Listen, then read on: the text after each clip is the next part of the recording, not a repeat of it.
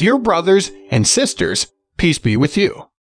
Today's devotional scripture is taken from 1 Timothy chapter 6, verse 11 to 16. But you, man of God, flee from all this, and pursue righteousness, godliness, faith, love, endurance, and gentleness. Fight the good fight of the faith. Take hold of the eternal life to which you were called when you made your good confession in the presence of many witnesses.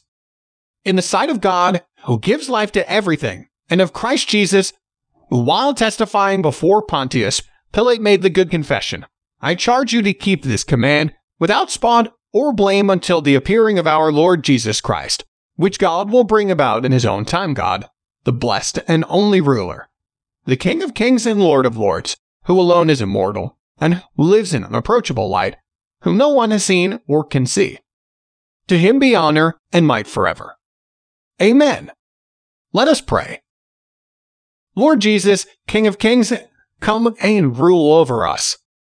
Amen. May God make you patient and strong, so that you never give up. Today's devotion is brought to you by Growing Faith at Home Ministries.